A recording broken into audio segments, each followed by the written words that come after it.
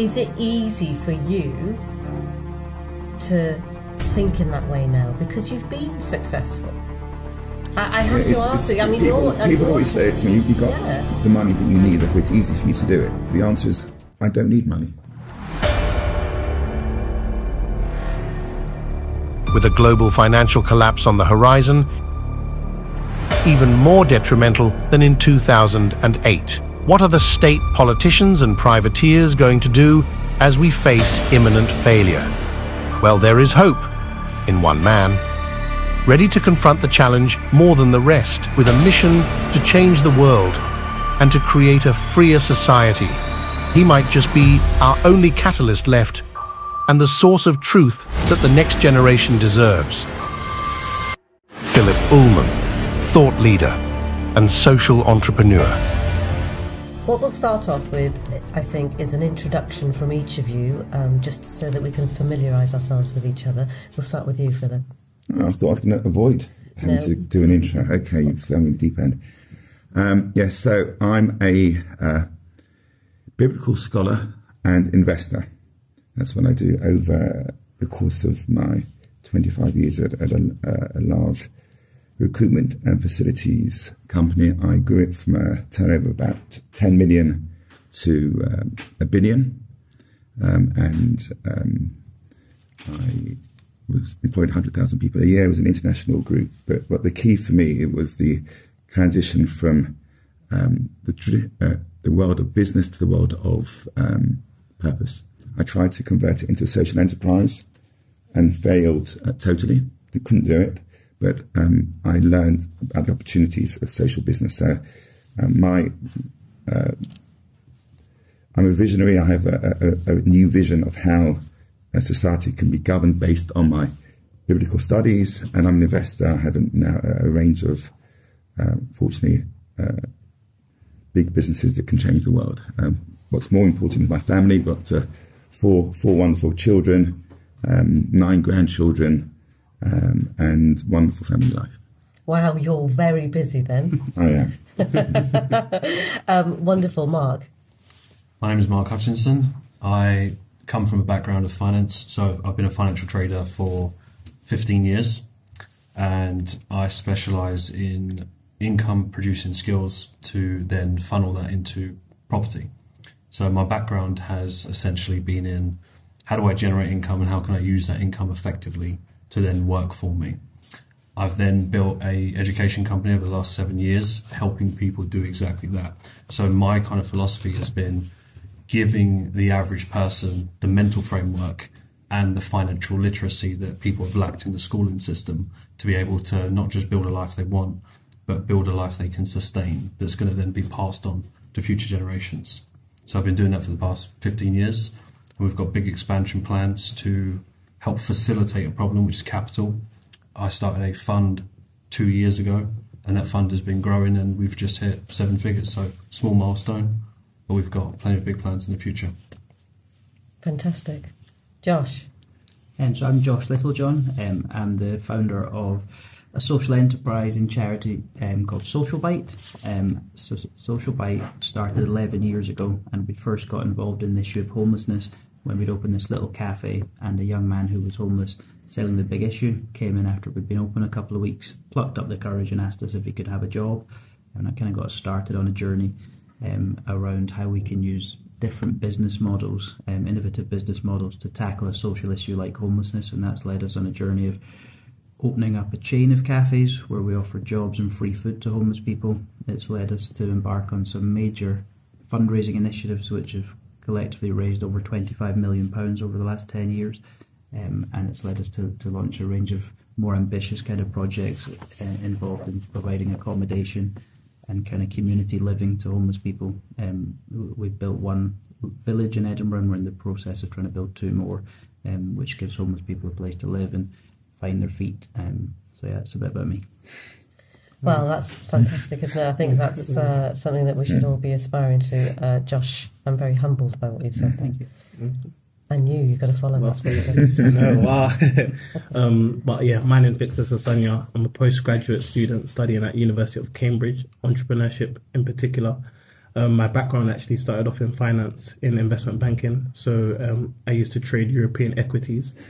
But what I do now is more so I run a community group full of university students and recent graduates and young professionals, and I run talks and workshops to help them develop high value skills that can help their employability, help them get into careers and sectors they otherwise wouldn't have access to because they lack that sort of soft skills but also the technical skills. And I ventured off into education sort of consultancy. So I'm part of the Youth Learners Council for the Foundation for Education Development. And we practically advise organisations like Ofsted, UCL, the government, on educational policies in the UK, because UK has had the same sort of education system which has not changed and it's not serving our youth anymore. So I do help around that area, and with that I do a lot of public speaking in schools and educational institutions. I've got a lot to say about that, but we're not going to go into that, and I'm glad there's some people looking at the educational policy, I'm sure you all agree, in this country. Yeah. Okay, so our discussion today, we've got several parts of our discussion, and we're going to start with why do we have people with plenty and others with nothing? That's our first question for the inequality and the power divide. It's a big question, and we can start with that. Why do we have people with plenty and others with nothing? Your initial thoughts, I think, Philip, before we open up the discussion. So it's simple for me. We have two misaligned systems. We have the state, which is about the we, and we have capitalism, which is about the I. So if you have every single business allowed to focus on individuals and not the we, not aligned with the state, which is focusing on everyone, you're going to get inequality because no one's focusing on everybody. So because you're allowed to make as much money as you want, be as greedy as you want, until we deal with the fundamental issue of the purpose of living, which is to care for others and to care for the planet, we are not going to achieve anything close to equality. Mark, your initial thoughts about that, because I think Philip's made some really good points there. Mm-hmm. The state about we and business about I. Yeah, I would say, because I come from a capitalist point of view, which is the complete opposite. However, I understand that, and I approach this from a holistic point of view, which I'll bring it to the fund. So the fund that we're creating, the whole premise behind that is we allocate a certain percentage aside to do good to the world. It's what I have a hard time seeing is that without capitalism, how do we progress and encourage people to be incentivized to create these businesses? So even if you look at a charity, for example, it still has capital-based processes. It's still run like a business. If you look at Oxfam, it's still run like a business and has to be able to function. So I have always a hard time seeing that if we don't prioritize it, how do we then incentivize the innovators to then create the businesses, to then provide those opportunities out there? So I've kind of gone with the philosophy of there's a middle ground. If there are more conscious role models that would put things in place to prioritize people in the workforce or in these places, you can allow leaders to create leaders. So let them step into their leadership to take responsibility and create these other opportunities where it's not just greed, me. So it kind of more of a hybrid model. That's kind of my philosophy. Thank you for that, Mark. I'm going to ask you, Josh, because you come from a charitable perspective, and Mark's arguing that there is a way for a business, I suppose, capitalism, not to be me. Is that really possible? That's the whole concept of it, isn't it? Mm-hmm. Yeah, I mean, I'm inclined to sort of agree with Philip really in what he was saying. I was first inspired right back in those very early days when we were dreaming up Social Bite. I stumbled across a book by a guy called Professor Muhammad Yunus, I'm sure you'll be familiar with. And prior to stumbling across this book, I had no reference points for social enterprise or any of these other kind of social business models. And for me, if you wanted to set up a business, if you wanted to be an entrepreneur, then the only framework I really was aware of is that success equals money. And I studied economics at university, and they literally teach you that the role of an entrepreneur is to one-dimensionally maximise profit. So that was the framework that I was going out of education and into the world with. And I stumbled across this book by Muhammad Yunus, who's a guy that's based in Bangladesh. He won the Nobel Peace Prize in 2006. And in this book, he described an idea that he called a social business. And he talked about how in Bangladesh, he's set up over 50 different companies, and some of them have gone on to become billion-dollar businesses. But he never owned a single share in any business he ever created. So the motivation for him was because he kept seeing these myriad of social challenges, and his solution was always to try and create a business format to tackle that challenge. And I just thought, wow, that really aligns with who I feel I am as a person, and maybe you can be an entrepreneur but have a social motivation. And I found that really inspiring, and that's the kind of journey I've embarked on over the last 11 years. And certainly I think that there's so many people in the world, like Philip's articulated, that are really motivated by wanting to change the world or tackle a social issue. And I think that we do need to broaden the kind of environment of capitalism so that those motivations can be harnessed, and the power of the free market can be more proactively directed at trying to tackle some of the social challenges that we face. Thank you, Josh. If you look at the model of Bangladesh, weirdly, I've had a lot of experience going in and out of that country. Mm-hmm. It's very, very different mm-hmm. to countries in the Western world. I'm going to come to you because you're actually studying, and you mentioned education, mm-hmm. entrepreneurship in Cambridge. Are the models having to map I mean, it's a very silly question, and I know the answer to this, but the models that you use have to map the country. And I know you were inspired by that book, but actually we're looking at a very different perspective, aren't we? If we're looking at the UK, for example, if we're looking at France, for example. What little gems have you learnt and are learning that enables you to answer that question? Why do we have people with plenty and others with nothing? In Bangladesh, there are many, many, many people with nothing. Mm. Yeah, I mean, it's a great question. And I actually studied economics as well for my first degree, and my second degree, entrepreneurship. And it's fascinating that, the initial way you were taught about entrepreneurship was to maximize profit. So we define an entrepreneur as somebody who exploits an opportunity, whether it's unprofitable or profitable. It's about, did they exploit the opportunity? Did they find it? Did they go through that creative process? And that's why we have companies, such as Uber, who made no profits for a very long time, but the founders will still be sort of labeled as entrepreneurs. But to your question about the divide, I think, again, it's very important to look at the UK context, because we need to look at culture. In the UK, now I agree with Philip's point. I think in the UK, there's a culture of capitalism. There's a culture of every man for themselves. And studying economics, I think this is sort of the fundamentals. It's because there needs to be incentives to produce. If there's no incentives, what you'll find is many people won't go out to try to exploit an opportunity. What I think, if I was to summarize it, why there's such a divide, why so many people have plenty and so many people have a lot, why few have plenty and a lot have very few. I think it boils down to assets.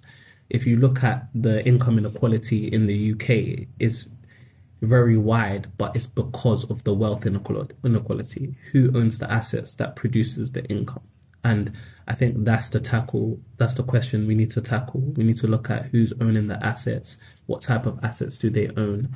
I think there's a statistic, around 42% of wealth is stored in pensions and property. Then we look at different assets, but those with very few, if you look at the amount of assets they have, it's near to none. This is so important. I have this debate all the time. And Philip, for someone who's been incredibly successful at business, and I love the way you talked about, being successful in the world of business, and now you want to look at purpose. Is it easy for you to think in that way now because you've been successful? I have to ask you. I mean, people always say it to me. You got the money that you need, therefore it's easy for you to do it. But the answer is, I don't need money. I'll be facing. I don't want money because it gives me responsibility. I've never wanted money, so it's not right. But effectively, let me just address what Josh says. I think it's important. Josh made a responded to what I said, and you talked about the fact that you need incentives in order to allow the economy to thrive. I question that. I'll be honest with you. What do we really need? And I've done a lot of work on this, and more money is not what we need. We need loving relationships. We need a loving family. We need a loving community. We need a nation where we care for each other. We need a planet that's thriving.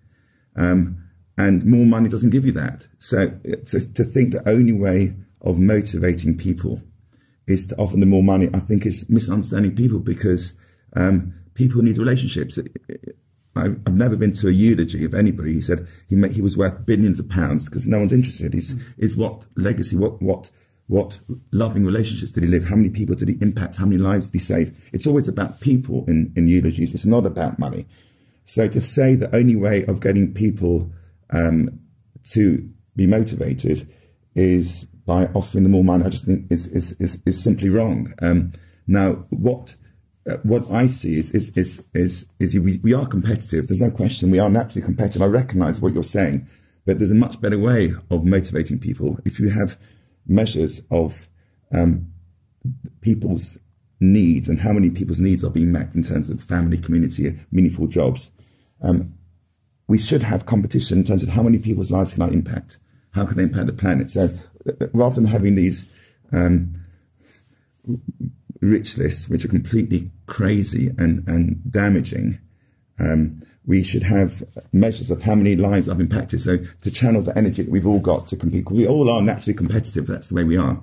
Let's measure how much impact we're having on lives on the planet in a very simple way that everyone can understand. And that will achieve what you're talking about, Josh. You don't need to offer more money because, to a certain point, I mean, how much money am I spending? Minimal. I'll be honest with you, very, very little. Underwear from M&S, buy the same suit every time. I just don't need cars. None of this. I don't need any of it. So it's not about money, but I am very competitive. I'm ambitious. I want to change the world. And it doesn't need to offer me any more money because it's not about money.